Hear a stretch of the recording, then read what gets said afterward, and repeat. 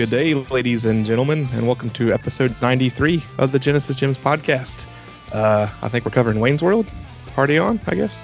I'm having a little trouble remembering how to do this, Aaron. Oh, yeah, we are. I think before we launch into the game discussion, we usually do a little bit of catching up, and we do. But hey, I'm Aaron. I'm the co-host of this podcast that we do sometimes. It's been a little bit. Howdy. I feel like I forgot how to podcast. This may be an interesting show. It's been so long. I know. No, you know what? It's like riding a bike. You might fall off a few times, but you'll get the hang of it, and you won't quite forget. You know. I hope so. Plenty of coffee to keep me awake. That's what I need tonight. But yeah, we're the Genesis Gems podcast and stuff. So Aaron, man, how have you been? How's life treating you? Whew. You know what? It's been pretty good over here. Let's see. Catching up. You know, if you were able to listen to the Bit Brothers podcast, I did get to meet up with Nick and with what's his face? One of those two dudes. It's the Hey Man. He says, "Hey Justin." Hey Justin. I'm not gonna help. I want you to figure it out. What's that guy's name? I've been so out. Like, here's how out of the loop I've been. I've been so out of the loop with everything that literally, if I'm not, it's Mike, by the way. It's Michael Kelvin. Everyone was wondering. Show you'll never forget. No, but seriously, when I apologize, listeners, if you've been in the Facebook group. I've just been really, really focused on studying for a certification, so I'm not popping into our Facebook as much as I should, so I apologize for that. But I do see people posting in our Bit Brothers group, and you can, of course, check out our friends over at Two Dudes and an S, and also our monthly, bi-monthly, tri-month, I don't know what it is now, but we have a Bit Brothers podcast where we'll get together and we'll talk about bi-yearly. Bi-yearly. Yeah, you know, every now and then. We've both been busy, but my big thing was, let's see, my wife and I took my kids on their first big trip out of state. Nice. Which was, we went to California on a surprise trip to Disneyland, and it was epic. I've never been to Disneyland, and Disneyland's California, right? Yes, this is in California. Because we're going to Disney World later this year, but that's in Florida. Got you. Oh, yeah. So Disneyland is the original Disney theme park. It's the OG, and it's in Anaheim, California. And you can go and ride most of the original rides that have been there since the inception inside the castle area. And then there's all sorts of other rides, and there's an extension park that has more of the thrill seeker rides, right? Like there was an Incredibles ride that I rode with my oldest daughter, because she's the only one who likes roller coasters. And it was like a crazy, awesome roller coaster. And then there was audio being piped to our seats. Like there's a whole story, and you see the characters from Incredibles pop up at different points. And, you know, it's part of the story. It's just really cool how they stage everything. Just like we also did some rides like the Monsters Inc. one. Got to do a Star Wars ride. There's a whole Star Wars section now at Disney, and you go there, and it's just like walking through a city in Star Wars, like on Tatooine. And there's people dressed up in Star Wars gear. And then the ride we went on there was pretty much like them preparing you for a training exercise for the rebellion. And you get in, and it's pretty much like an on-rail shooter. It's a video game pretty much, and That's then cool. you walk in. It was our group, and so two of us were controlling the steering. So myself, my oldest daughter Bella, I was controlling the up and down of the ship, and she was controlling the left and right. And then we had other buttons, and then we had my son Will and my daughter Kat behind us, and they were in charge of, I guess, shooting the pew pews, right, the lasers in different places. And then my wife and our family, our adopted grandmother, basically our adopted mom, Megan's adopted mom over in California. She has some dear friends that went along with us on to Disney, and they were our navigation crew. I don't know exactly what they did, but I'm sure it was important. They hit some buttons behind us somewhere. But it was a lot of fun. It was very immersive. It was like a 360 3D experience. I would say it was a lot like being in VR, but without a helmet on. As close as I can describe it. That's cool. So that was really cool. Didn't get to do, what was it? So if you go over to Cal Extreme, which is next door, they've got Radiator Springs and all of these different cars rides, but it was just so busy, man. Like, we tried to do almost everything you possibly could that were like, and you can't do everything. We were there for 2 days, and you really can't catch every ride. But I did get to do Space Mountain. Did get to do some of the classic Disney stuff. Like, It's a Small World. And you wonder why people get that song stuck in their heads. And if you ever go through it's just like an endless loop. And it's very charming. But, oh, boy, the song, it's like, It's a Small World After All goes. Mm-hmm. Once you hear that, it's like the song that never ends. It's that sort of just like repeating loop after loop after loop. Do you hear it when you're waiting in line too? Is that part of the... You kind of just hear it in your head after a while. You're like, where is it coming from?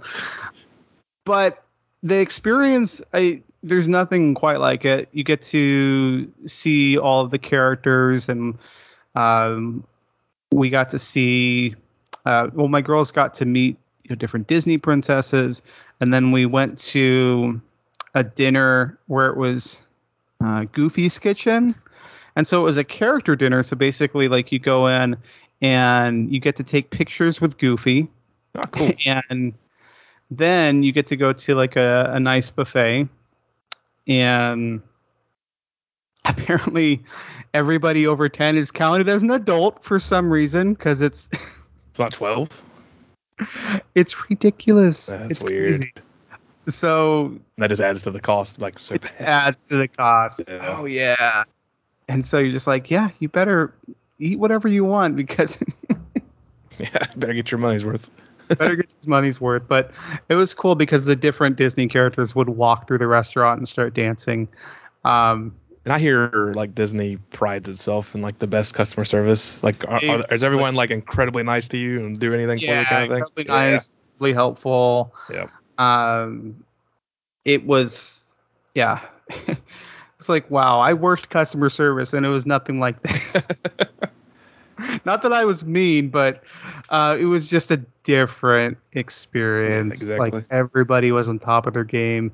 And if you asked anybody, hey, how do I get to here? They're always like, oh, okay, take a left here, and then take a right. You just go straight down Strawberry Lane, and, it's 2 stops over at the Wishing Well. Like, they all knew. We're like, oh, where's the nearest bathroom? Well, of course you would hope they would know, because they probably have to use the same bathroom. Yeah, there you go. But there's just so much cool stuff and surprising things and fireworks, and it's easy to get swept up in it. And it was just a lot of fun. And it's funny that I never got to go to Disneyland, but I had that Disney game on NES by Capcom, which was basically you went through those 4 or 5 rides in video game form, and you answered trivia. turns out all those rides are they're based on rides from Disneyland. So I got to ride almost every one of those rides, except for the Haunted Mansion one. So it was pretty interesting. It was like, oh wow, this is like, it's like, oh, I know what Space Mountain is because I played it in video game form. But that was pretty cool. By the end of Disneyland, though, man, I wasn't exhausted. It was more like mental exhaustion, right? Yeah. Like I could hang. I was walking. I was carrying my youngest like half the time. I was okay, but by the time we got to the end of it, we were, I think, inside the giant Disney store, and at that point, I was just like, I don't want to see any more people. Like, you're inside this store, and it's a gigantic store, but even then, it felt like there are too many people in this store. I just need to get out and breathe. And I was just, I was done after that. And my wife was like, "Yeah, it's probably time to. We've had enough magic for today. Let's wrap it up." But we got to stay in the hotel there. I never thought I'd stay at a Disney hotel, but we stayed at the Disney hotel, and it was a great experience. And we got to stay at a few Airbnbs. Part of the trip was also us visiting Megan's brother and one of her other good friends and his family. And man, it was a great trip. I would say other highlights, I got to go to a barcade in LA that was pretty epic, and I took some pictures of it. I'll have to post it to our group. I wasn't there for super long, but they did have some cool stuff. I guess if we do Sega snippets, I'll mention a few games in there that were Sega related, but let's just say they had a lot of cool pinball, a lot of cool arcade games and stuff you hardly ever see. So pretty epic there. The only other story I will share was get to the end of our cool California excursion. We'd gone to a few beaches. The first day we got there, we went to Redondo Beach. It was great, amazing weather, all that. The last day we were there, like the night before, I had to take the kids back on a plane. We went to the beach in Santa Barbara, and weather's great, nice and cool. Out on the beach, out there with my daughter Kat, and suddenly I feel something poke the top of my foot like really hard. And at first I was like, did something bite me? Like, what is this? But I didn't feel anything. Yeah, like I've been bitten by, or not bitten, whatever it is. I've been attacked by a jellyfish when I was a kid, but this wasn't a jellyfish. I got out of the water. It's like a puncture in the right side of my foot, like a deep gash, bleeding. Trying not to draw too much attention to myself, to my kid. I go over to the adults, and I'm like, yeah, I don't think this is normal. So I grab a towel, and I start just trying to cover it up, and we're trying to figure out what it is. And, like the first 15 minutes, I'm okay. I'm in pain, but it's okay. After 15 minutes, it's like the most excruciating pain I've ever felt in my life.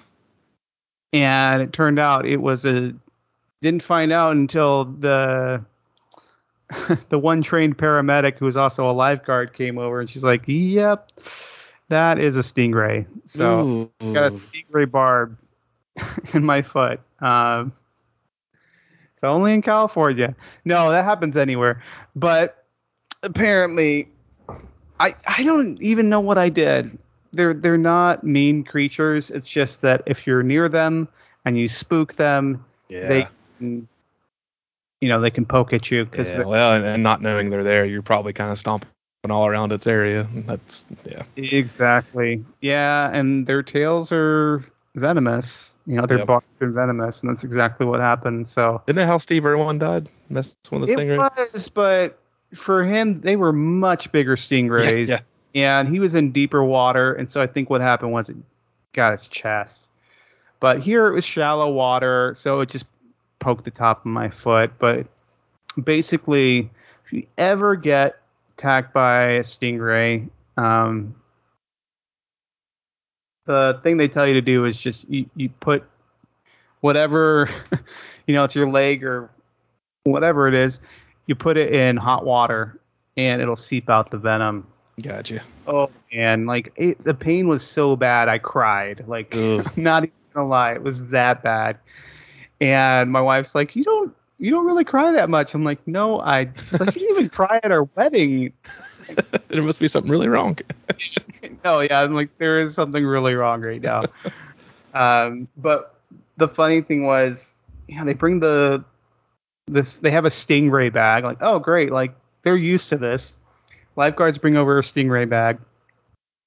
I'm sure this was an episode of Baywatch and I just missed it. They bring over the stingray bag, but it's like lukewarm water. And they're like, oh, sorry, we don't have any hot water. So we're like, okay. We're visiting with friends, the worst time for this to happen. And my wife's friend, he's just like, let's just, we'll go somewhere, we'll eat outside. I'll ask them for some water. It'll be fine. So we went over to In-N-Out Burger, which is like a California staple. Yeah, I love it. Yeah, I'll be honest. I like Whataburger a little more, but In-N-Out's pretty good. Yeah. And we went over there, and I got to give them a hand. They came through with the hot water. So, my wife's friend went in there. It's just like, I need your hot water, and just like. When he goes to talk to people, they listen. He looks like he's a CEO of a company or something because he's nice. a business professor. And so, the poor 16-year-old pipsqueak person just like, okay. And, this is hot enough. And so they bring him out the hot water, and I'm able to cook my foot for a few hours. And there's a picture of me. This will have to be an Ask Aaron photo, but there's a picture of me grimacing with my foot in a stingray bag. You say cook your foot. I just remember that episode of The Office where Michael Scott cooked his foot on the Foreman grill. Yeah, that's exactly what I thought of. Oh man, that was my adventure, and it was great because at least I had a story. I was not expecting that to be the story of the trip. And my kids, at first were like, oh no, it's okay, I hit a sharp rock. Yeah, the top of my foot hit a sharp rock.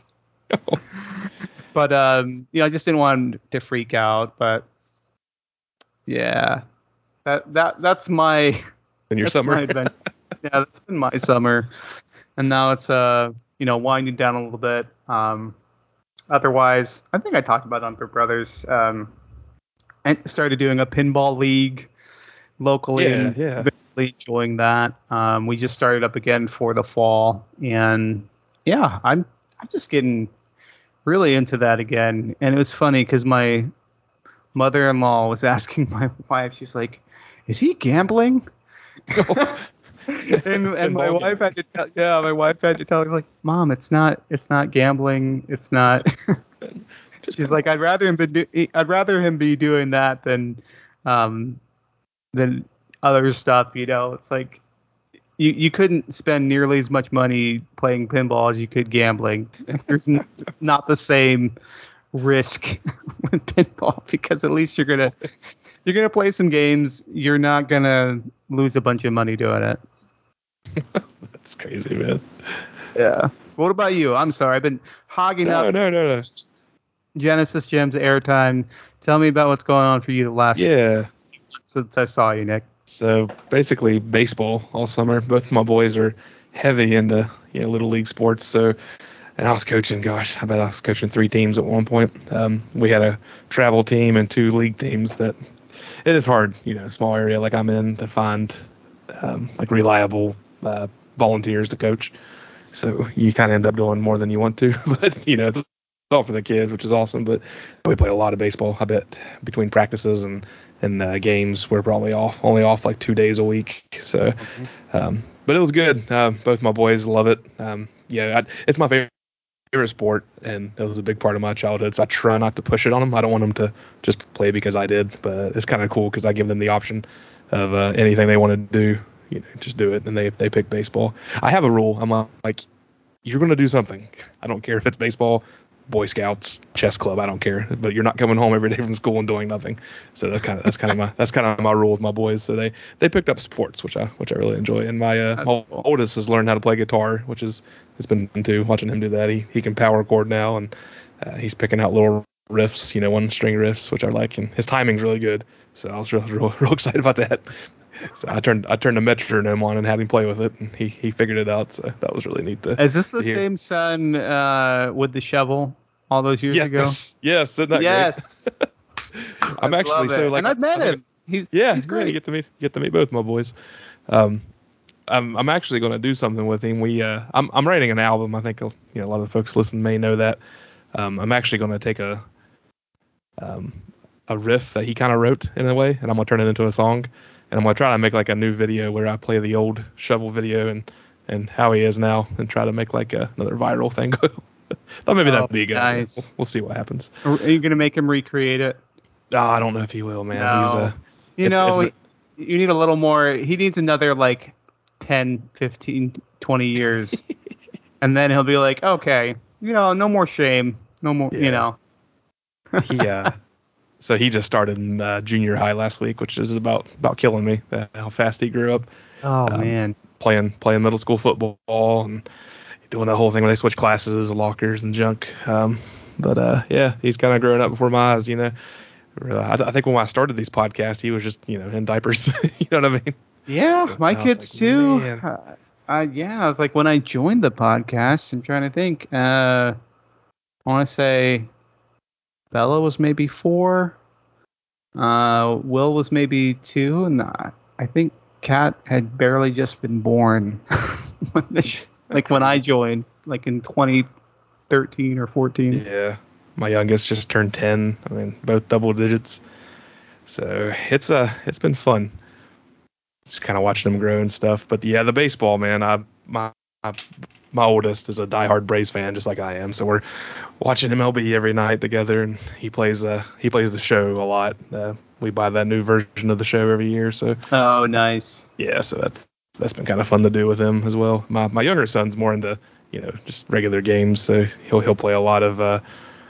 Like he was playing Mario Strikers the other day. We bought that on the Switch, and nice. It was really cool because when we were down hanging out with you, Aaron, we started playing the was it Killer Queen game? Yeah. And we actually bought that on the Switch, and he loves that game. And he always remembers that. He's like, I remember your friend Aaron, Dad? I played this with him. Yeah. He's really good. Yeah, he'll remember that for a long time. It was really neat. So he's more of my gamer, but yeah. So that's been the summer basically. I've gotten back to school. I'm playing more music out and about now. I've got a few weekend gigs. I'm actually going to start giving guitar lessons to some local kids in the area, so that's going to be kind of fun. I had to, with these gas prices the way they are, I had to do some kind of side swag to make a little gas money. Hey, that's true. Have you thought about doing any remote guitar lessons, or are you just going to try and keep it local? I want to see what happens local first, because I've never really taught anyone how to play guitar. It's kind of funny that I'm looking up videos of how to teach people to play guitar, if that makes sense. Just to kind of like where to start. I don't want to overwhelm anybody, and so I'm kind of studying that right now to see like what the best methods are. So I know like the first class I give, I'll just kind of have to see where the students are at, whether they're beginners, intermediates, and heck, if they're better than me, I'll just give them their money back and tell them somewhere else. I'm not I don't have enough pride to not do that. So. But I took guitar lessons when I was in college. I already knew how to play, but I didn't know how to solo. I didn't know how to improvise. So I just hung out with a guy basically, and he kept saying, "I'm not teaching you anything." I'm like, "Yeah, you are. So you just don't even realize it." You just don't realize it. Yeah. So it was some of the best lessons I ever had, just hanging out with somebody.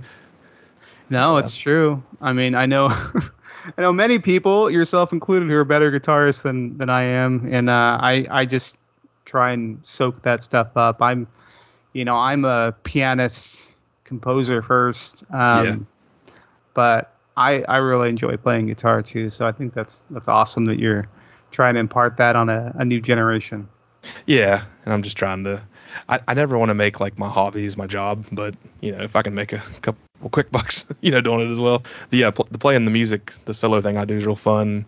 I usually charge about $50 an hour when I do that, which for a solo artist, that's not too expensive for some of these venues that are bringing me on.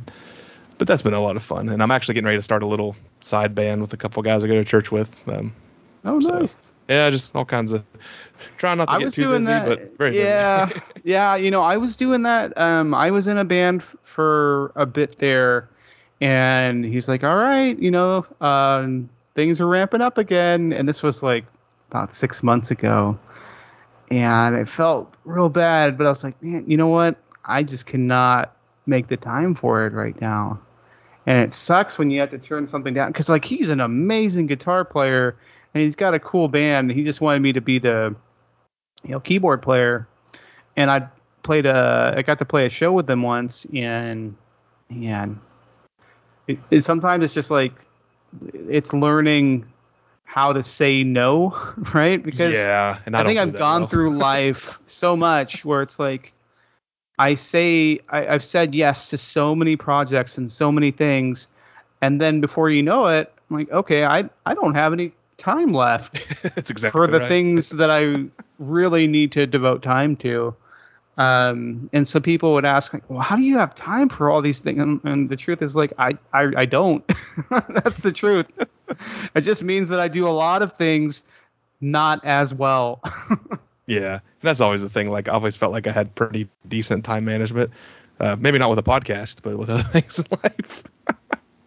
It's funny with this podcast because I think you and I, like, instead of quitting, we just take long breaks because I don't ever want to quit this. I'd rather just take a long break and come back. For me, it feels like I'm reuniting with an old friend, and even if that's like recurring a month or month and a half or 2 months, like I'm okay with that. This is one of those things where I've told my wife, like, I can put aside everything else, but I feel like with Gems, like you just gotta keep it going. We can keep it going. We're not gonna run out of games anytime soon. No, heck no. Last game we cover is like, some Koei strategy game that you never want to play. Like, so be it. We'll get there. I mean, it's all good. Like, I think it's one of those things where I just started listening to this book about habits, right? Atomic Habits, where it's like you want something that's easy and that you enjoy and that you keep going back to. And that's what I feel like with Gems. Like it's not that it's a habit per se, but it's something that feels good. And it feels like it's something that I enjoy coming back to. And I hope you listeners, even though we're not always super consistent, we thank you guys, gals, for still sticking with us. Yeah, and it's funny because, like, we haven't put out an episode since I think March, which has been quite a while away. But the amount of messages and emails and things we've gotten just asking, hey, you guys all right? Haven't put out a show in a while. That's pretty neat. So, it's always good to have some people waiting to listen. We could have lost some listeners along the way, but I don't know about you, but I tend to get a huge backlog in my podcast and end up skipping stuff. So maybe for a few folks out there who don't listen as much podcasts as I do, it might be a little easier for them to keep up with a slow podcast. You never know. No, I mean, maybe you're like me. Sometimes you'll discover a podcast that's defunct now, but you've got like a backlog of however many episodes. And that happened to me. Like I started listening to a few pinball podcasts, and I was like, oh man, like I get through about 10 episodes, and then I look like, oh, he stopped doing this like 2 years ago. Oh man. But at least I've got a giant backlog to get through. It was in it, and I randomly like searched for a podcast the other day. Like, I thought, I wonder if there's any like geeky nerds like me out there that also talk about their faith or religion on a podcast. And I literally found something that was like, oh well, this is exactly what I was looking for. And it was real small. They just started up, and I started listening to them the other day. And I'm like, that's pretty cool. So you just randomly find crap like that. Yeah. And you never know. Yep. That's awesome. Cool, man. Okay, outline. What do we do next? Oh, yeah. We talk about Sega snippets, right? Yeah, let's just go. You guys know where to find us. I don't need to go over all that crap. Yeah, let's just do some Sega snippets. You'll find us eventually. Yeah, you'll find us. If you're listening to this episode, you know where we live. Yeah. On the internet. Test 1, 2. Sega. Now it's time for Sega Snippets. There is a really interesting piece of news, very, very much Sega related, that I read. This was an article that was released on Saturday. What was Saturday? That'd have been like, what is today? The 22nd? So, I don't know, 20th, something like that. And coming off kind of the big success of Sonic the Hedgehog 2, the movies, they've actually announced 2 Sega movies that they're going to be working on. One I'm really excited about because I'm kind of curious how it's going to end up, and then the other one I'm kind of iffy about. But it's Alex Kidd. No. Yeah, they announced Space Channel 5 and Comic Zone movies. So I guess Sonic was just the beginning, is what it says. And this actually came from Sega's Twitter as well. The article I'm reading here, I'll put it in the show notes, is from Nintendo Life, which is kind of a bad site to put on a Sega Genesis podcast. But it showed the Twitter feed of Sega, showing that they had a cool little image here of Ooh La La and the dude from Comic Zone, I forgot his name, Turner. Sketch Turner. Sketch Turner, yeah. So that's going to be kind of cool. And I guess there's also a Streets of Rage movie in development. So there's I'm curious how that's going to go. It's the same creator that did John Wick. I'm like, Okay, is he going to be the producer, the director? Because, I mean, let's be honest. With video game movies, often the director will change hands about 5 to 10 times before it lands on somebody. That's for true. But, Sonic was a success. I finally saw the first one with my kids.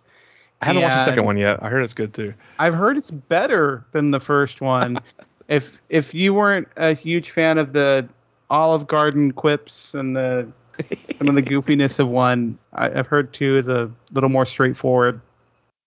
And, I'm hyped to see Idris Elba's Knuckles, so I'll have to go check that one out with my kids, too. Yeah. Yeah, I think Comic Zone has a cool enough story to kind of be a movie. I'm not quite sure what they're going to do with Space Channel 5. I love that game. It was one of my favorites on Dreamcast, but it's like, someone who sings and kills aliens and Michael Jackson makes a cameo. Not too sure about that one. But yeah, the Sketch Turner thing could be awesome. I think that's got... Oh, man, that's got great potential. Because I'm trying to think of, like, the movie equivalent. The last time we had something like that, not so great. Thinking of, like, Cool World, where the story didn't make any sense. It looked great, but it didn't make any sense. And it was way too adult for... It was kind of weird, like, what the market they were going for was. And before that, it was like Who Framed Roger Rabbit, which was a great movie. And, kind of incorporated the live action in the cartoon. So I could see them doing sort of that's what Sonic the Hedgehog is, right? It's a mix of live action and animated. So I don't know. It makes me wonder, because comics were really big, really big in the 90s. Lots of kids were still reading comics. I don't know about now. I don't know if comics are more niche, or if it's just kids reading comics on their iPads.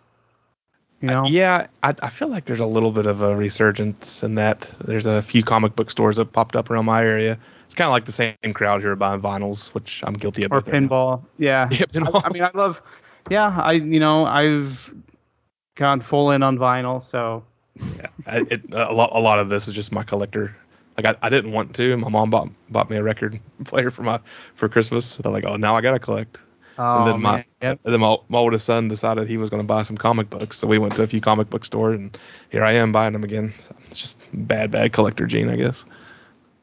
Hey, it happens. Yeah. I mean, it's great too in a way, because now when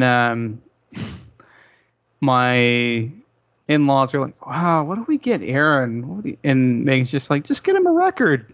Go to Target. He loves the Beatles. You can't go wrong. Just, like my best friend got me he got me a Beatles record. I was like, this is great. Yeah. Perfect. That was like Father's Day. My wife bought me a Stone Temple Pilots album, and my mom bought me an AC/DC album. Like, man, this is my life now, and that's okay. The only I'm just thinking about this. The only Stone Temple Pilots album I ever actually owned was the gift shop one. I'm trying to remember what it was called. Was it the tiny? The tiny. Had Big Bang Baby on it. Yeah, it wasn't the album with all their. It was like the follow-up album to the album that had all their big hits on it. Yeah, which that album was really good if you don't mind tiny music songs. Yeah, from the Vatican gift shop. Yeah, that actually is if you're not. Because when Stone Temple Pilots, when the core first came out, it was like, man, these guys are heavy grunge music, and it's hey, this is Pearl Jam all over again. Exactly, and then Purple was probably my favorite album. It was the second one, and it kind of slowed it down a little bit. But Tiny Music's good if you're looking for it almost has like a Beatles or 70s rock kind of feel to it. They're not real heavy distorted guitars, but it's just good songs, good catchy, And it has Trippin' on a Hole on a Paper Heart, which is one of my favorite songs by them. Yep. Yeah, it's because I especially remember it from Rock Band. Yeah, it was real sad. They were always one of my favorite bands back in high school, and I didn't get to see them live with Scott Weiland, but I did get to see him live about 4 years ago with their new singer, and he actually was really good. That kind of blew me away a little bit, honestly, because I had no expectations, no high hopes, and he did a real good job. That was actually a heck of a concert I went to. Oh man, Sega snippets. Yeah. They really take us places. Yeah, they do. And I can be quick with this as far as what I'm playing. I bought, which I've been kind of in and out of these games. The third one was definitely my favorite, but I bought Far Cry 6. Okay. It's really good. I think this is the best one since 3. So if you guys like the Far Cry games, this is definitely the one to get in my opinion. Is this the one with Jean Espinosa, whatever the heck his name is. Yeah. Esposito, Juan Carlos. Yeah, because he's on the cover. That's what I remember. Yep, with his son. Yeah, I mean, I feel like this one's just easier to play. I think I like the premise of Far Cry 5 the best with the whole crazy religious leader, but I think this one just plays a lot better. It's a lot easier to travel. It's easier to find the outpost you got to take, and it's got that Assassin's Creed kind of feel to it, but I don't know. I've been really enjoying it. It's a good time waste too, because you don't have to get real into the story. I'll sit back with a podcast and just go around shoot stuff. And I'll put maybe about 20 hours into it. Nice. I'd say I'm about a third through the story right now, but yeah, it's been good. I got it for $8 on Prime Day for PlayStation 5. It's definitely worth $8. Sweet, man. Yeah. But other than that, no, not much. A lot of the show, we still play that all the time, and I'm always playing Tetris 99 on my Switch. That's kind of my go-to quick game. I got 100 hours into that game. Well, my go-to quick game is pretty much just pinball. Any pinball, flip grip, the Switch. It's like the perfect portable pinball machine. But no one wants to hear me unless we're covering a pinball game. I don't want to wax too much on pinball. So I'll talk about video games I played. My son, when he's into one particular series of video games, he's already super into video games, but it tends to be mascot stuff. And oh boy, since I kind of got him his own laptop because he wants to do programming and stuff like that, and he does pixel art. That's awesome. He has gotten, he's super into Sonic the Hedgehog, and he found all sorts of fan projects and things where they're fan HD releases and mods of stuff. And so there's stuff out there for Sonic 1 and Sonic 2, and there's a fan game that takes the levels from Sonic 3D Blast, basically, and it's called Sonic 3D and 2D, and it turns it into a 2-dimensional Sonic game, basically. And so it takes, I guess, the music and the basic looks of the level and just creates a whole new game around that without you having to collect flickies. I'm like, great, it's just a Sonic game now. But I hooked up his laptop to our big TV using Steam Link, and we were playing the Sonic 1, whatever someone will know. If you're a listener and you love this stuff, I can't remember exactly what it was called, but it's like one of those fan projects where they kind of throw in the kitchen sink, right? So you can play a tag team, you can play as all the different characters. We were playing as Ray, and playing as Ray in Tails, and playing through Sonic 1 kind of tag team, and it was a lot of fun. You could add all sorts of little tweaks to the game. You could add in stuff from Sonic Mania, and just really enjoyed it. And what's funny is I bought Sonic Origins, and Yeah. it was because my son twisted my arm a little bit. Yeah, my son twisted my arm a little bit because he mentioned wanting to play it a lot. And it was right around my birthday, I want to say. And I was going to get Ninja Turtles, which I still really want to get. Oh, it's so but good. I got Sonic Origins instead, and I'm kind of kicking myself because I played Ninja Turtles now, and it was fantastic.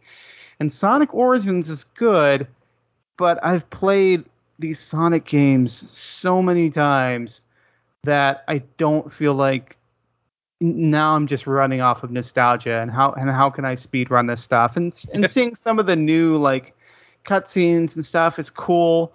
But if you're like a hardcore fan of Sonic, you're gonna get it regardless. But if you're like kind of on the fence, you might just want to wait till it goes down in price.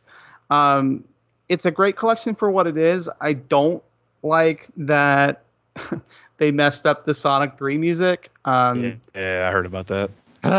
Yeah, the prototype music that's found in the PC version is actually pretty good. But the way they recorded it, not so great. Sounds like it's coming through a tin can almost. So yeah, there's audio issues. There's some little bugs that are being ironed out. Might have been ironed out by now. But it's cool to have these games in a package and be able to play Sonic 1, 2, 3, Knuckles, and Sonic CD. But my son was already like, you know what, this is great, but I have he has I think it's called like Sonic 3 Air, so it's even better than the version on Origins. Oh wow. On his computer, so. I'm like, yeah, but I like supporting these projects when they come out because I know how much love goes into it. I know. Yeah, and here's hoping there's a Sonic Mania Part 2 because that game was so good. So I know that Headcanon and I know those folks worked hard on this, but it also sounds like from what I read on Twitter that Sonic Sega. Rushed the product out the door because they really wanted to, I guess, build off the momentum of the movies, what it seems like, or whatever it was. So yeah, I'll have to dig into it a little more. But I still want to play Ninja Turtles. I'll just put it that way. But besides that, in terms of games I've been playing, I did get to go to my best buddy's house, and I brought over my EverDrive, and it has every single Sega Genesis game and every single Master System game. And I wanted to play some Master System stuff because I grew up with the Master System, but it was mostly we had the power-based converter, and then I got a Master System later. But there were a bunch of games that I didn't get to play until later in emulation and stuff like that. So it was really cool. We put in Master of Darkness, which if you've never played it, It was released on Sega Master System and on Game Gear, and it's a straight up Castlevania clone, done by Sega, and it's pretty solid. It's kind of like, let's take the concept of Castlevania, but let's make it a character from London in the Victorian era, and instead of a whip, he has a sword that can get longer, basically. And some of the level design and stuff is ripped straight out of Castlevania. You get near the end of the game, and you're going through a clock tower is what it looks like. It's a good template to follow. I'll give them that. It's a good template to follow. Honestly, you're going to have an easier time beating that game than you will an actual Castlevania game. So. Yeah, how's the knockback in that game? It's not nearly as bad as Castlevania, and you can jump off stairs. So take that, Castlevania. Bam. That's a good one up. Yep.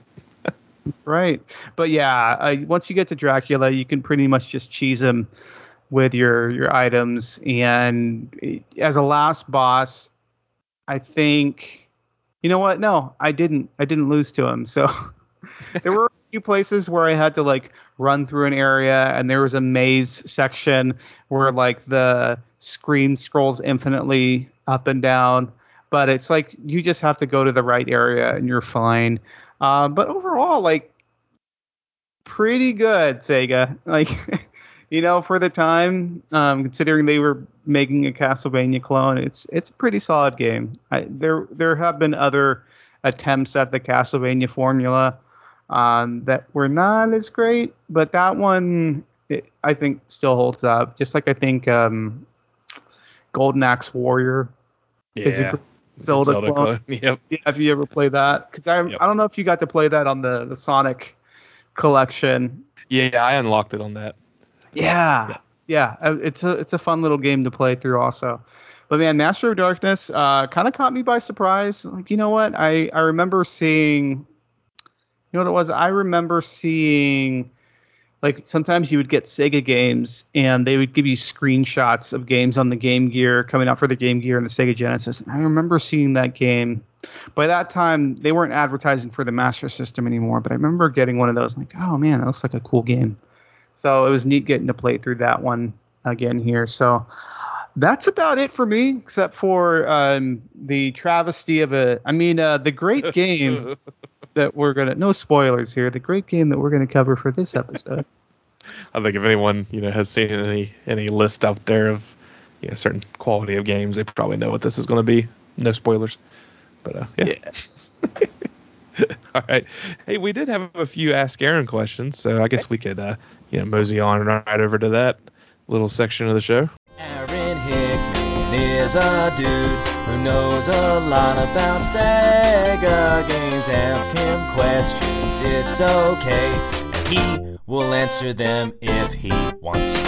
So if you all would like to ask Aaron or get good feedback on any games we're playing, you can page, and that is facebook.com/groups/bitbrothers, and it'll take you right there. We usually post a picture of the game we're playing or a picture of Aaron for Ask Aaron to get everyone's comments. So Aaron, there's not as many questions as there usually is because I did post this late, so my apologies. But hey, the first one comes from our good friend Eric Purcell, and Eric asks, "How do you rock so hard?" And it's kind of in relation to the picture we posted of Aaron, rocking at one of his many cool online gigs. He's wearing some awesome neon, green bandana and some cool fingerless gloves. So, yeah, how do you rock so hard? Oh man, you know what? I just pick up all the tips I learned from Nick Stevens, and there you go. No, I don't know. I love to make a fool out of myself, and I don't know. I like entertaining people, and I like having fun, and I like rocking out. So just that kind of mix of things. And I like being on a stage. Even if it's a virtual stage, there's nothing like it, like having an audience and having people respond to what you're doing. Like, it's great when you're by yourself and you've got a amplifier and you're rocking out, but it's really cool when you've got the energy of the crowd. Yeah, absolutely. I tend to when I play my solo stuff, I put out a tip jar and people walk up, put a couple bucks in there, and just like the minute they do that, I just start like going off on some crazy improvised solo just to kind of be like, yeah, you gave me some money, I'm gonna play a little harder now. It's like, here you go. Nah, oh man, I'm really gonna nail this solo now. I usually play the melody, and then when I hit a solo, like I never do it the same way twice. It's always some improvised mess I try to throw together. But all right, so the next comment wasn't even a question. Jesse, our good friend Jesse, put a picture, a GIF of Wayne and Garth saying we're not worthy and doing the bow down thing like they did Alice Cooper in the movie. So nice. Next question or questions comes from our friend Nick DeMarco, and he's quoting a song here, I'm assuming. It says, Aaron, are you okay? Are you okay? Are you okay, Aaron? I guess he just replaced Aaron with Annie. Oh, man. So, I'm doing okay. You're okay. The rumors of my demise are greatly exaggerated. The Stingray tried to get me, guys, but he's okay. Not successful. He's been struck by a smooth stingray. Doesn't the way go, like, if this was a comic book, then I would become the Stingray, right? Yeah, I mean, the Stingray is a cool nickname. Have you watched Cobra Kai? Yeah. There's a guy named Stingray in that. That's right. His name's Ray. He has he has some sort of deformity or something. And Look at that messed up goatee. Yes. Oh, that's great. Cobra Kai. All right. I need to watch season 4 of that, man. Oh, it's so good. My oldest son and I've watched like every season twice. Love that show. But there's really no other questions. Joe Copel did say, looks like you're getting money for nothing and the chicks for free. Gotta love the Dire Straits, And then Nick DeMarco responded to Joe saying, I mean, he's not Rob level of super shiny stardom, but if he wants Monopoly money, he gets it for nothing. Chicken nuggets totally free. What a guy. So, what a guy. Yeah. Good old Nick. Hey, you know what's really cool about this next segment is that we are covering a game from a franchise that we completely stole this next segment's intro to. The whole game on thing. Like I'm like, hey, game on, Aaron. Game on, Nick. And then you hear the great Wayne and Garth yelling, game on. Game on! Yeah, game on. Sega! Came right from this awesome franchise. Yeah. From the movie, which came from a Saturday Night Live skit, which was absolutely one of my favorite things when I was growing up, which was Wayne's World.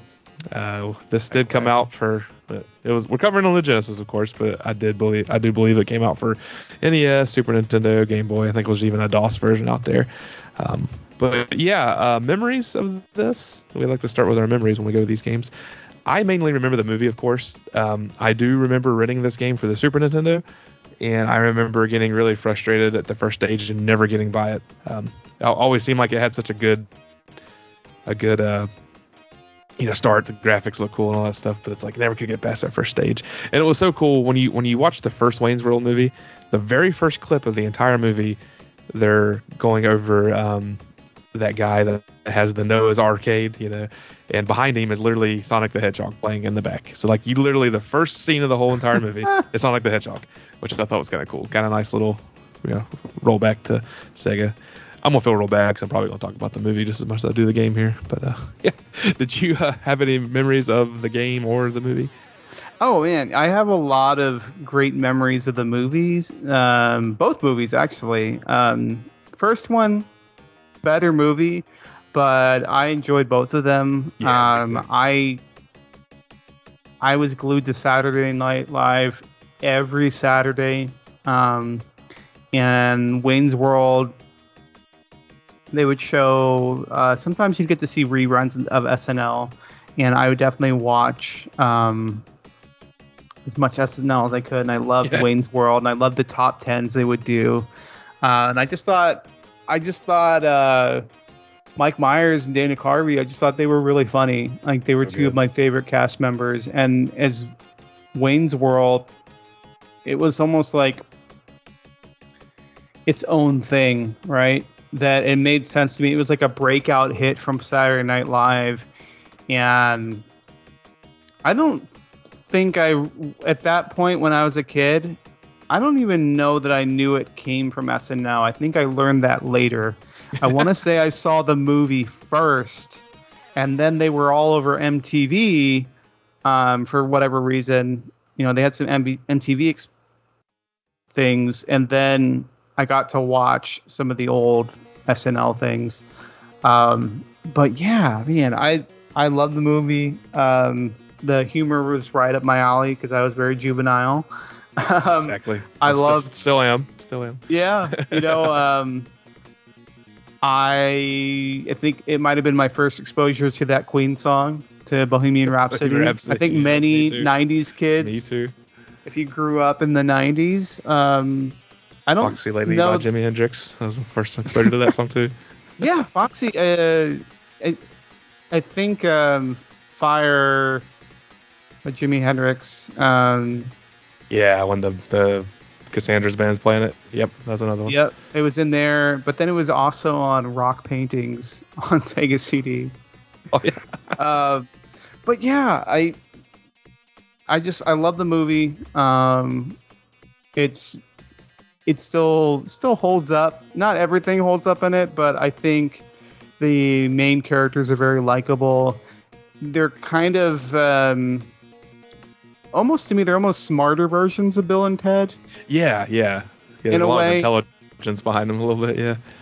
Yeah, where it's like they're almost knowing they can be dumb, or they can be stupid in different ways, but you can also tell like they break the fourth wall sometimes. They talk directly to the audience. There's all those silly commercials that they do where, you know, once they've sold out, it's like they'll say something and then it'll cut away. It'll be like, Pepsi, the choice of a generation. Which I watched the movie again a couple days ago. I've seen it so many times as a kid. I wanted to kind of refresh myself, and I'm a huge fan of The Office. And there's a couple of things from this show, like you mentioned, breaking the fourth wall and them talking to the camera. I mean, The Office did that. The whole "that's what she said." I'm pretty sure it came from Wayne's World, because he definitely said that way before Michael Scott ever said it. I found out. I think "That's What She Said" is like adapted from something that's been around for a long longer time. Yeah. It's something like what the bishop said to the actor, or something like that, where it's a saying that's been adapted from another saying.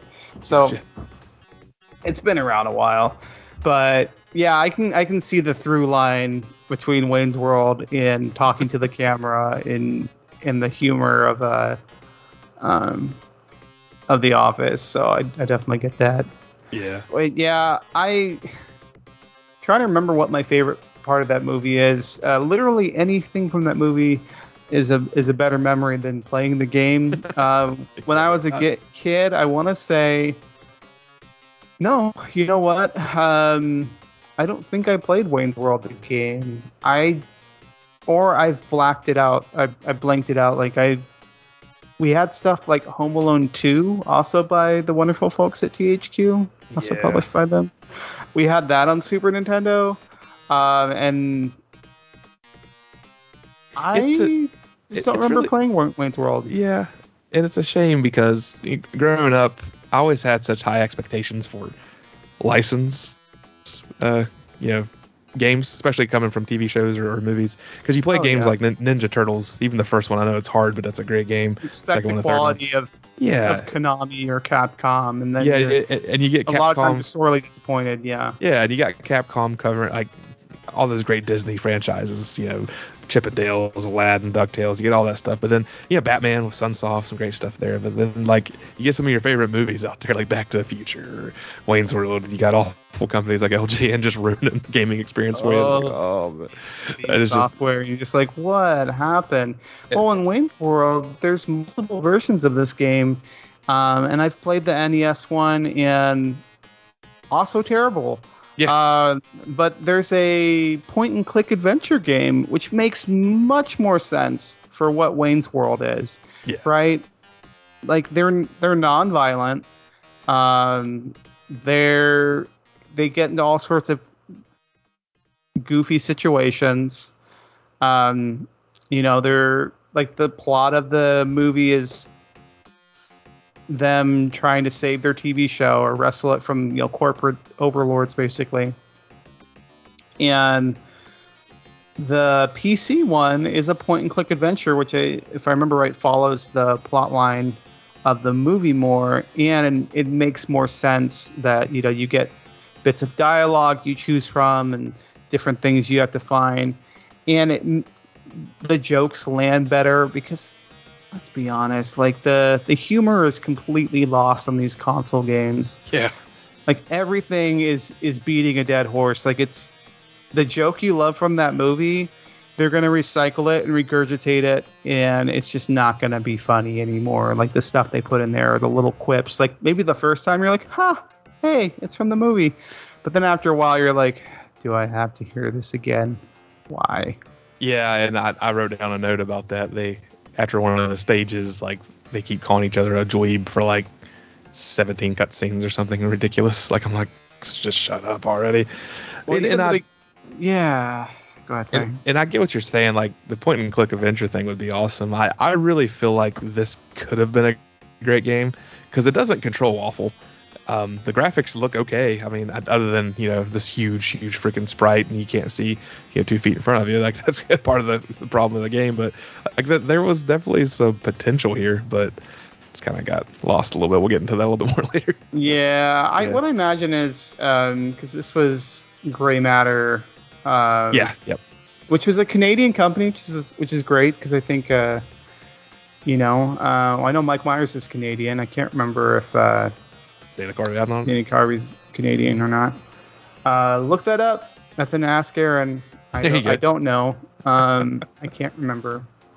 But what I do know is that they were kind of a hired gun company that would do a lot of licensed games or ports of games.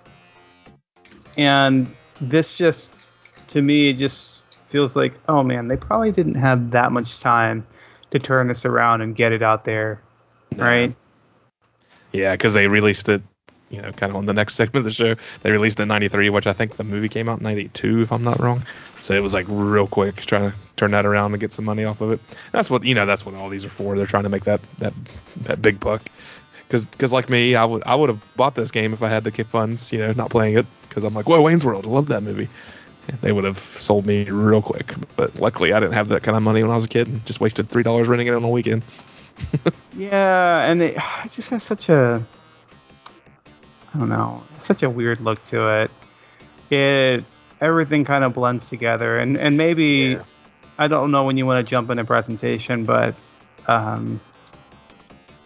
Yeah, the only other thing you already mentioned who developed it, who published it. The only other thing I want to talk about is like I did buy this game. I went out and got the cart. I think I got it on eBay for like $12. But right now on price charting, it's a little pricey.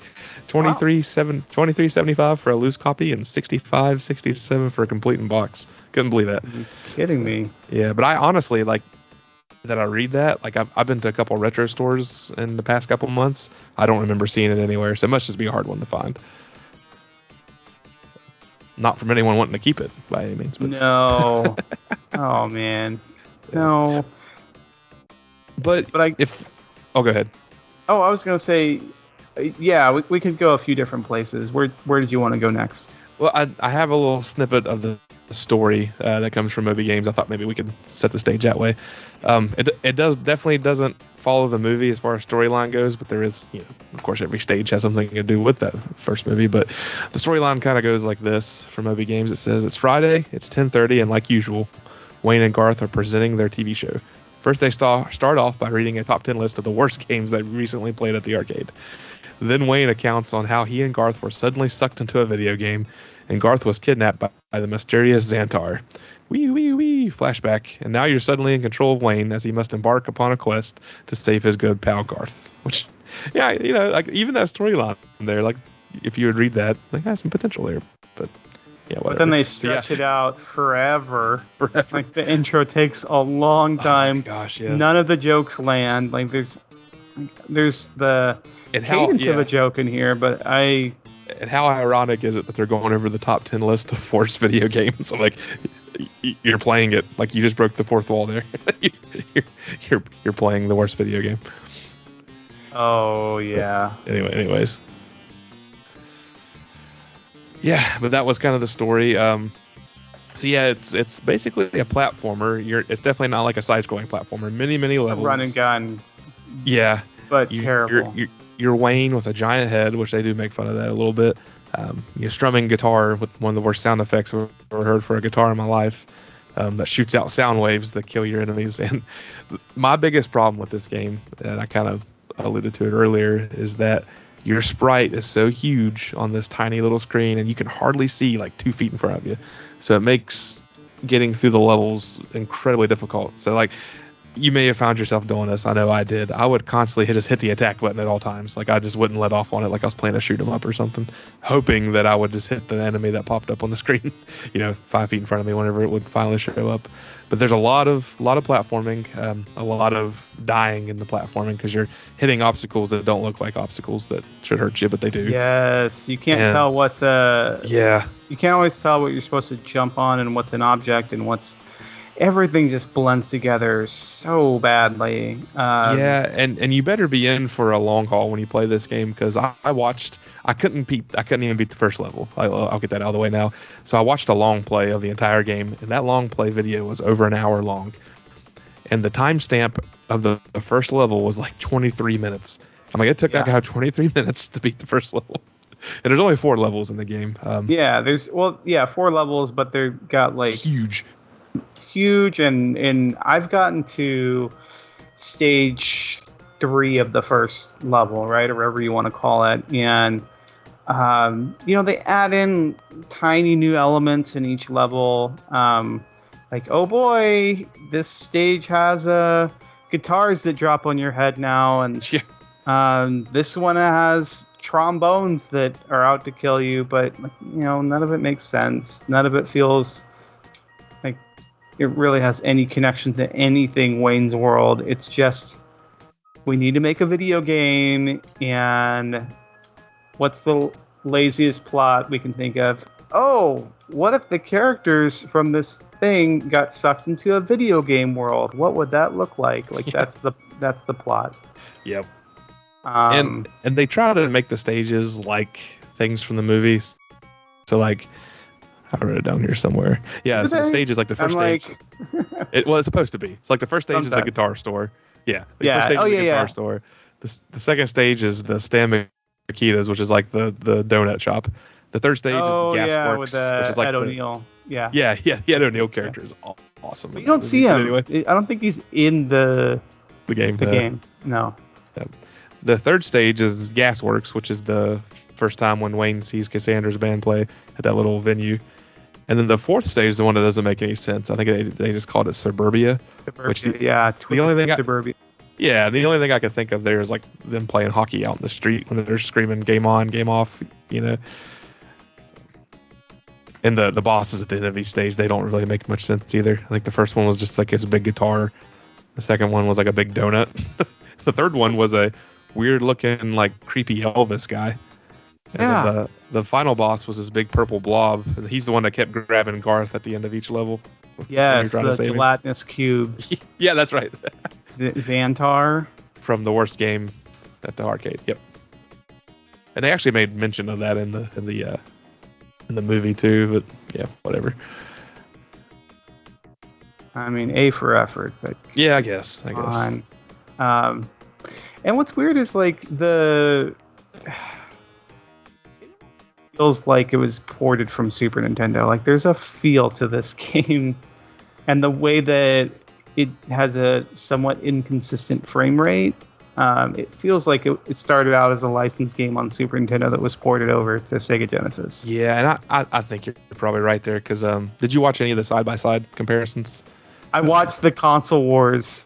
Okay, yeah, I did too. Console Wars comparison video they did there. Yeah. I thought the Super Nintendo version looked a little cleaner. There's a lot more colors going on in the Genesis, pixels, but that's usually what happens. Yeah, where they're like, they develop it on Super Nintendo. When you start out there, they start with more colors, and then they just make it look worse. for the more limited color palette of Sega Genesis, typically. So, the music, it wasn't the worst music in the world, but no, but it's for Wayne's World, it should have been amazing, right?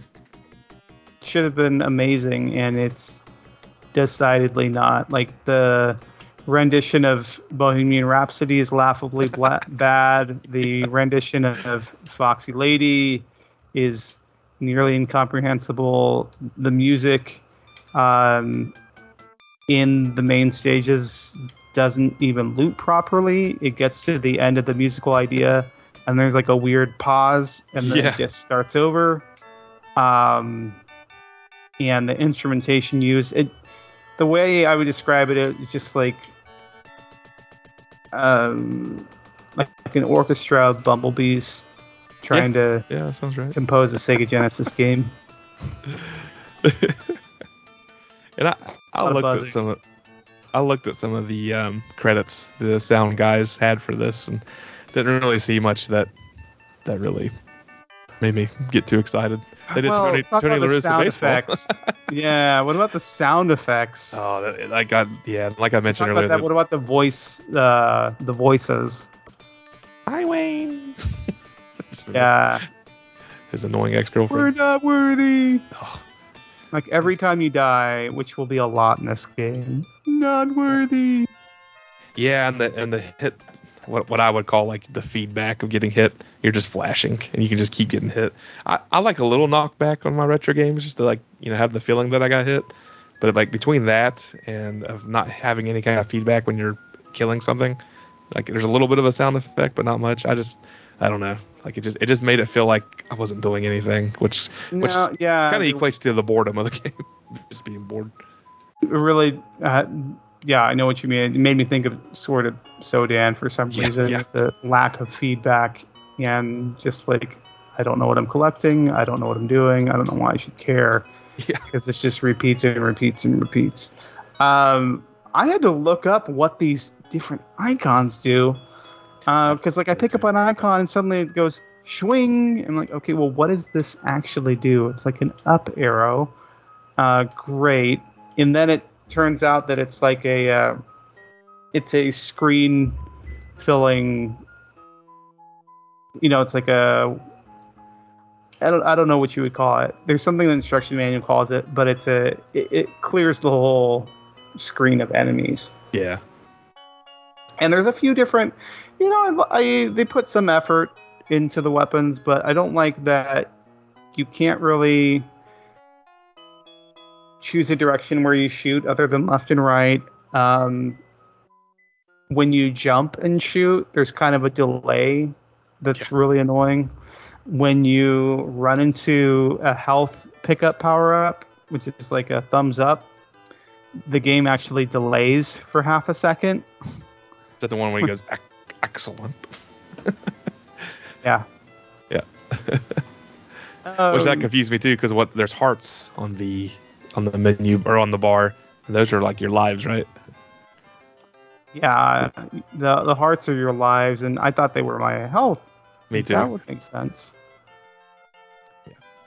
Then you can pick up speakers, and you can also pick up different weapon upgrades, like an auto fire or a rapid fire, and then something that makes you shoot more of a parabola. But really, to my brain, doesn't really do much more. Yeah, and I saw on that long play, I don't know if it was the third or fourth level, where they picked up some power up that looked like a spreader gun, which, being a Contra fan, that's like my favorite gun in the world. That kind of piqued my interest, but I did not enough to play it all the way through there. And did you make it to the bosses in any of these levels? No, I didn't. Okay. I gave this game a good solid 3 hours of my time. Maybe a little more than that. No, I did not. And they were so lazy that they didn't even change the music in the stage when the boss hit. It's like, really? Like, you got to do something here. Oh, I know. But it's just like one thing bleeds into the next, and until you transition to a new actual stage, the 4 stages. It just, a good game will introduce new elements, but in this game, you've pretty much seen most of what the game has to offer you outside of changing out the enemies by the first area. You're like, oh great, I'm stuck in a maze level. Within great, 5 minutes. Every level is a giant maze, and there's no... Like a good game, it's either going to tell you where to go, or it's going to have like some sort of arrow to point you in the right direction, or it's naturally going to lead you through a trail, right? Kind of like Sonic the Hedgehog. It's going to lead you on a path towards the exit, and maybe there's multiple detours, but it's generally pretty easy to know where to go. Because of the maze-like structure of Wayne's World and just how gigantic these levels are. If one of these levels was like this, I'd forgive it. I'd be like, okay. But right? It's every one. It's every single one. Like when Bubsy did it, I was a little less harsh on that game because it wasn't every level that had like the maze-like structure. Yeah. But just like, it has that kind of, almost the way that some European developers made these licensed games, but it's not a European developer, it's a Canadian developer. Yeah. But their style was similar to that, where it was just like, okay, there's going to be a lot of verticality going on here, but not a lot of depth, right? Yeah. Oh. And it's great when the game is so bad that we're almost like laughing and we're just like, oh, like this game is so bad, but I'm finding entertainment value. With Wayne's World, you're just like, this was an obvious cash grab, and I'm having a hard time finding the positives here.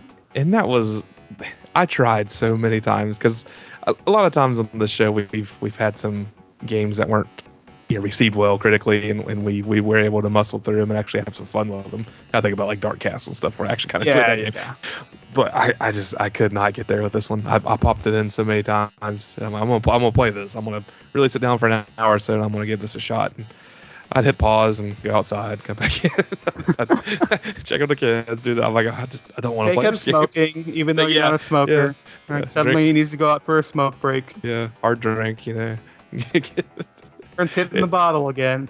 Yeah, and it really, really sucks, because it's like, I love this franchise so much. Like Wayne's World, Bill and Ted, Beavis and Butthead. Those are the type of the stoner comedies. Yeah, the dude duos, as I call them. It's like, this is what I love, and this game's really bad.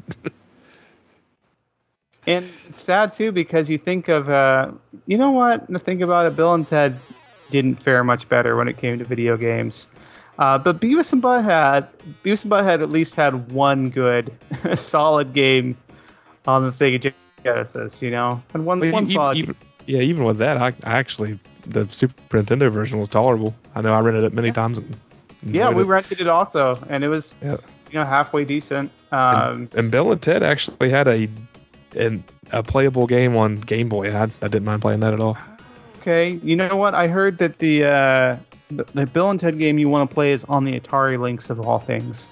Okay. Apparently the one on the Game Boy is like, the one to play. The one on the Game Boy is like playing like a classic arcade game. Like if you look at the screenshots, it's like it looks like a Donkey Kong, but it's actually kind of fun.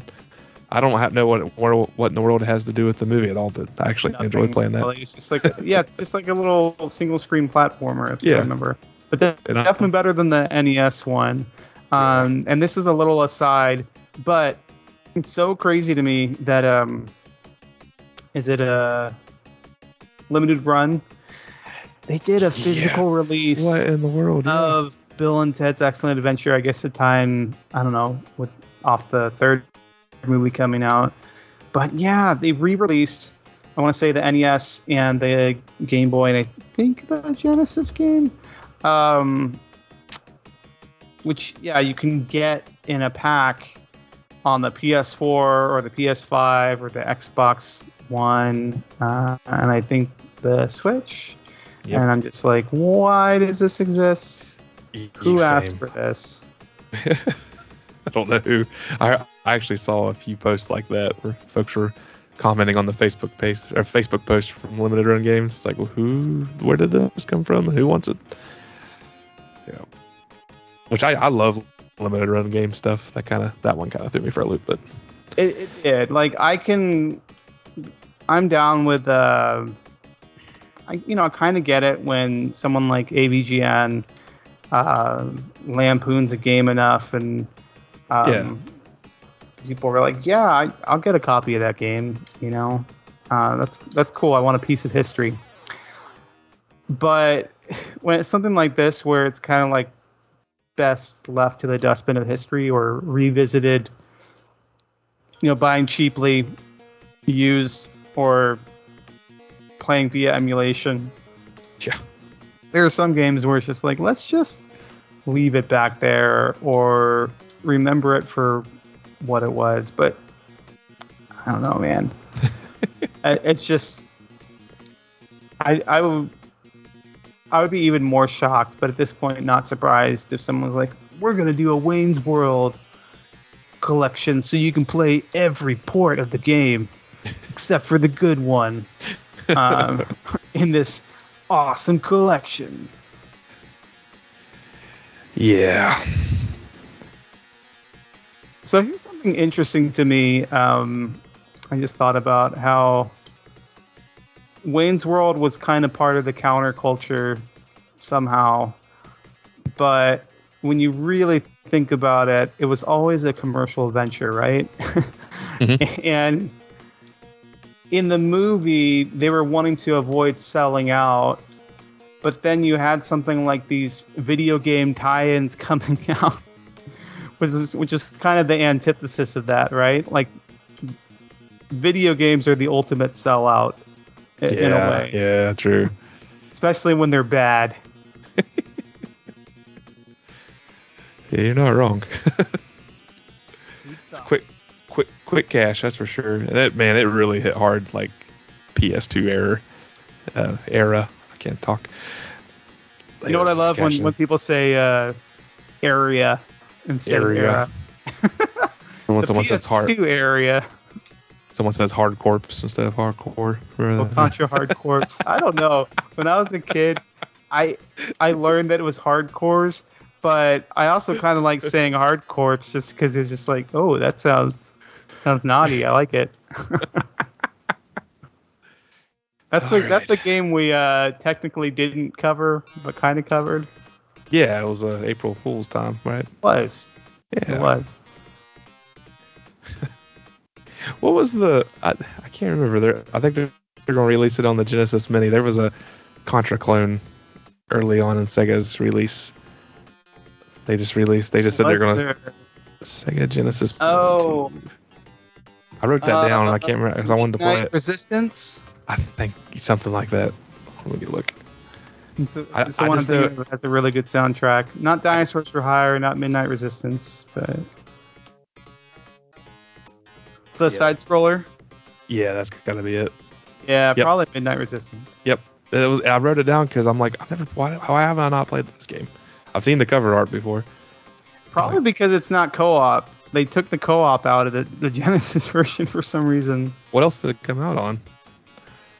It was an arcade game. Okay. 2-player arcade. Yeah, I might have to try this game out. That looks like something I would love. Look at us talking about all these other games. I know. Well, that's what happens when we cover bad games. We're like, let's talk about games we'd rather be playing. Yeah. All right. Well, I think we beat this horse to death. Let's. We really have. I also want to mention, I guess, real quick that at least in the first stage, it's just like all over the place. There's no stairway signs, and it's just like, yep, I get it. I know the joke. It was great the first time. Like, if I saw one sign that said no stairway, like, oh, that's a good reference. But they put it all over the level. That sounds right. No stairway to heaven. Yeah, and what about, jumping on bongos and snare drums to get places? Yeah, that was... Which, you jump and you don't even know where you're going to land. That's kind of the ordeal you got to deal with there. Oh, yeah, and the worst enemies, especially... And the enemies just get worse as you go, but in the portion of the game that I played... the worst is when you're accosted by this game's version of bats, which are flying cymbals, or the rockets, which come out of nowhere. Like Nick said, because it's almost like you're playing a Game Gear game, and the perspective is so closed in, you really don't know, first, where you're supposed to go. There's never any indication of that. Everything looks the same. And then... yeah, you don't have much time to react to these enemies and their projectiles, and so you're just doing blind jumps half the time. Yeah, exactly. And that's the thing. I don't know if you would agree with this, but like I don't feel like it controlled bad. Like I felt like it was responsive. It really didn't control that bad. You know what? Yeah, I thought the controls were solid when it came to running around. I think the shooting's not too bad. It's more just like, why is there a wind up like Pete Townsend windmill guitar thing when you jump that does nothing? It just wastes an animation, and then you don't get to shoot anything out as fast. It is fairly responsive. It's just they didn't really build a good game around it. Like, the engine was fairly solid. I think it could have handled more. Yeah, 100%. Well, I guess we could go into this next segment. Do you have any retrofitted achievements? The Genesis Gems retrofitted achievements.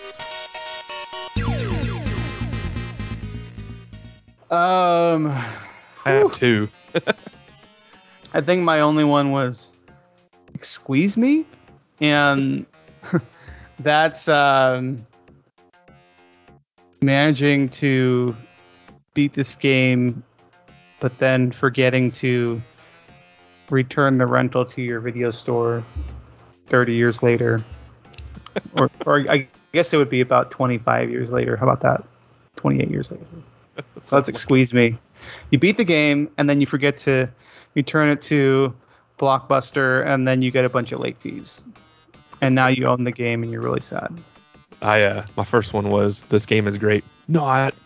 And that's playing for longer than an hour.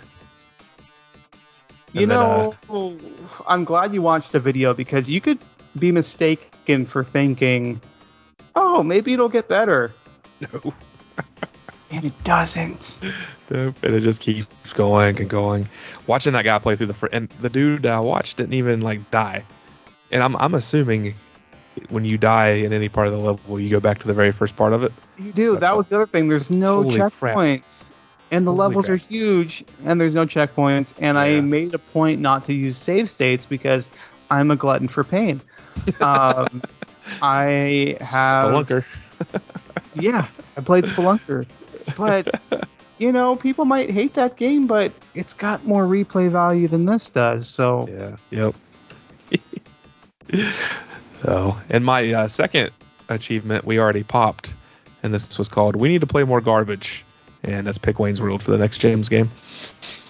So, it made me think, was there a Wayne's World 2 game? And I don't think there was. I hope not. That movie was awesome. Let's just leave it there. No. With the weird naked Indian dude, whatever we call him. Oh, geez. All right. Well, I think we can ask the big question here. Is Wayne's World for the Genesis a gem? Is this game a Genesis gem? Is it good, or is it garbage? And if you would like to answer that question with us, you can go to facebook.com/groups/bitbrothers and see if you think this game's a gem or not. If you want to talk about critical reviews, right? I didn't write one down, so as I talk, I'm looking at Moby Games to see if there's one out there. Wayne's World. Let's see if there's any reviews out there for it. Oh, wait, no, that's a DOS version. There's probably good reviews for that one, right? Yeah, that would be the point-and-click game. There's probably... that'd be the good one. No, if you go to... Well, I know did Moby Games had to have had some reviews of it. I saw a few on the Wikipedia. I'm going to read this one. I'm going to read this one because I don't believe it. But it says GamePro in May of 93 gave this a 70, which I can't believe that. Are you kidding me? It says, it's Wayne's World video game, party time excellent. Wayne and Garth have another TV show, and this time it's on the SNES. The boys have managed to stay out of trouble. Not. Their antics will keep you going, but the not-so-excellent gameplay is slightly bogus. Not sure where they got that 70 from, because that was not a good review. So I don't know. Whatever. Hey, what did the listeners think? Actually, we posted this question. We actually posted this question twice because we didn't get a lot of feedback the first time around. So I kind of wanted to be like, hey guys, we could get some more feedback. Maybe some of you guys played it since we asked it first time. That didn't quite happen. So I will read the most recent feedback, which comes from Nick DeMarco. He says, I never played this one on any console it was on. For some reason, I recall Wayne looking like the character in Ghost Manor on TurboGrafx 16. But I'll have to converse with super smart, mashed potato eating turtle, Aaron Rodman, for sure. Which, in one of Nick's many great articles, he has a cool nickname there for Mr. Aaron. So, Eric says, which this is just a quote from the movie, I love it. That's weird. We're looking down on Wayne's basement. Only that's not Wayne's basement. That's when they, put the TV show in the studio. Yes. And then Jesse Clevedale says, are we worthy of this game? And I think you are worthy, if that's the question. Going back to the original feedback, Joe Copel says, garbage. Michael Kelso says, the movie made me laugh, the game made me cry. Genesis Gems makes me hurl. And then wait till you play Wayne's World on NES, my friend. Which, anytime someone says they're going to get sick, I do the Garth line, and I actually put this under Mike's comment there. If you're going to spew in this. I do that to my kids all the time. And then the last comment comes from Gabe Van Gilder, and it just says, swing. So, Wayne's World, it is absolutely garbage, coming from me. I tried to like this game. I love Wayne's World. I love the movie. I love the SNL skit. I love the characters. Love Mike Myers. Love Dana Carvey. But this game sucks. And I think it sucks even more knowing that I wanted it to be good. And I gave it a shot. And I kept giving it a shot. And I just couldn't do it anymore. So, 2 big thumbs down. It's going to get bad. So, yeah, it's garbage. What do you think, Aaron? Oh, total garbage. Like, even the NES game, you could play as Wayne and Garth. Like, you can only... It boggles my mind that it's Wayne's World, which is Wayne and Garth. You only get to play as one character, and everything looks ridiculous. Graphics are terrible. The sound is worse. The game goes on forever without much variety. It belongs in the dustbin of history. And shame on us for playing it, and shame on you for listening to us ramble on about this stupid game. Shame on you guys. Shame. No, it's we love you guys. It's total garbage is what it is. But there is one thing it does have over the NES game, which is an actual ending, because I just looked it up, and I have played the NES game, but apparently when you beat the NES game, it literally just, you see a picture of Wayne, and it just says excellent, and then the game ends. Seriously. And that's it. Wow, that was nice of him. Excellent. You suck.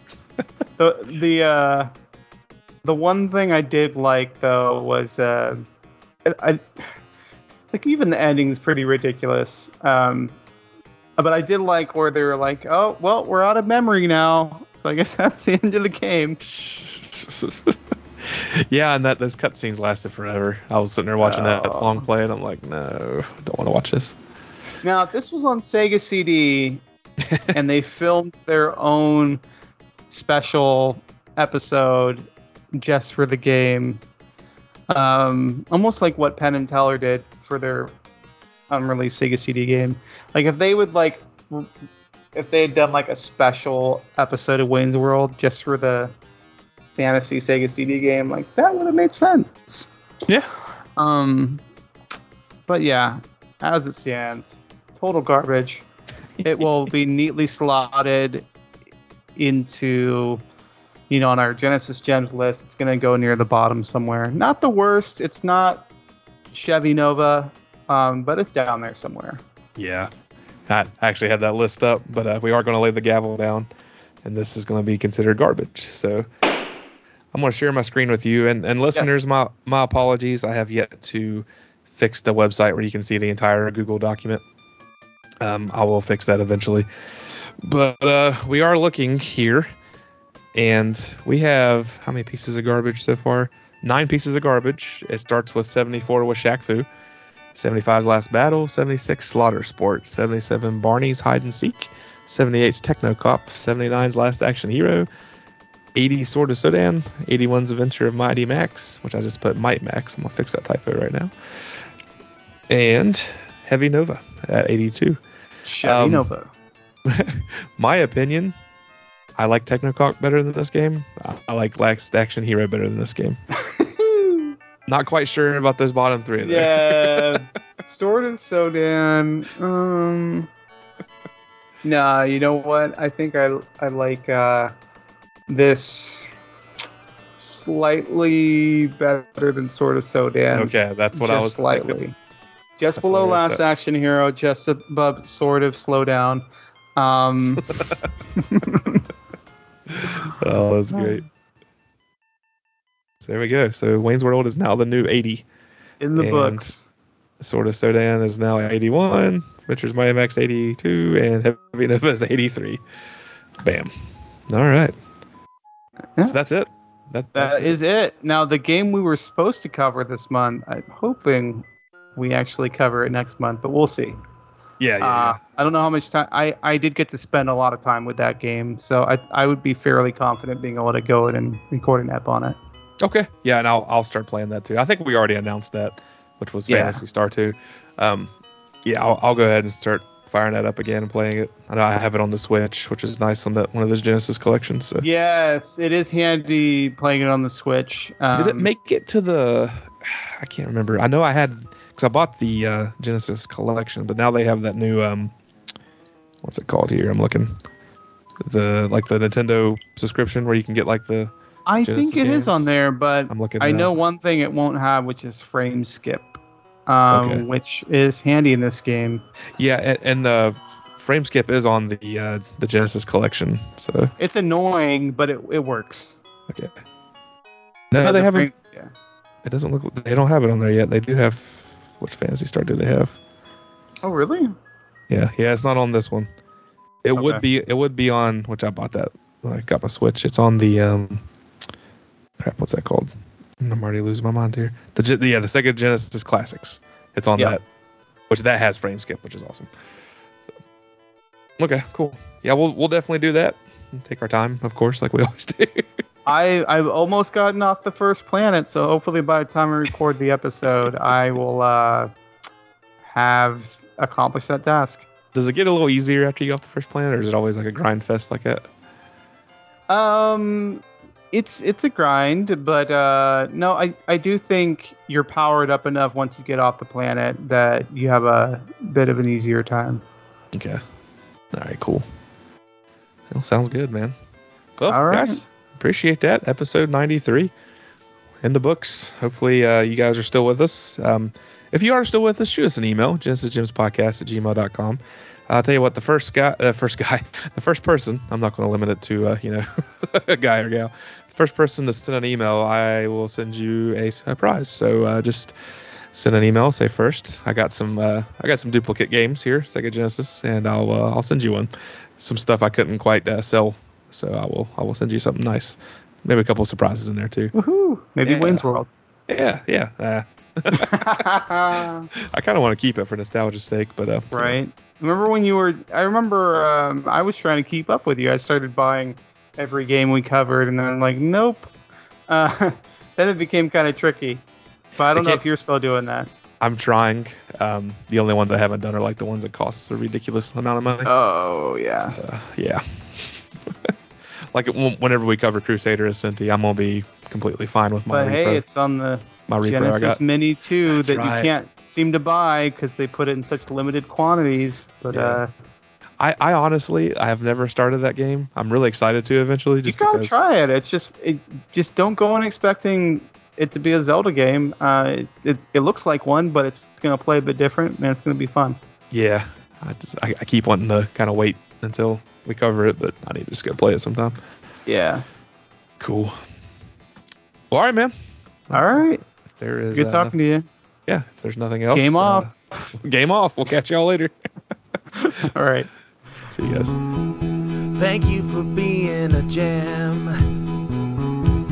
Played you once and now I'm back again. Your card is true. You're the pearl in my Sega world. And if we threw a party, invited all the hosers we knew, you would see the greatest game would be for me. I put the card in and I say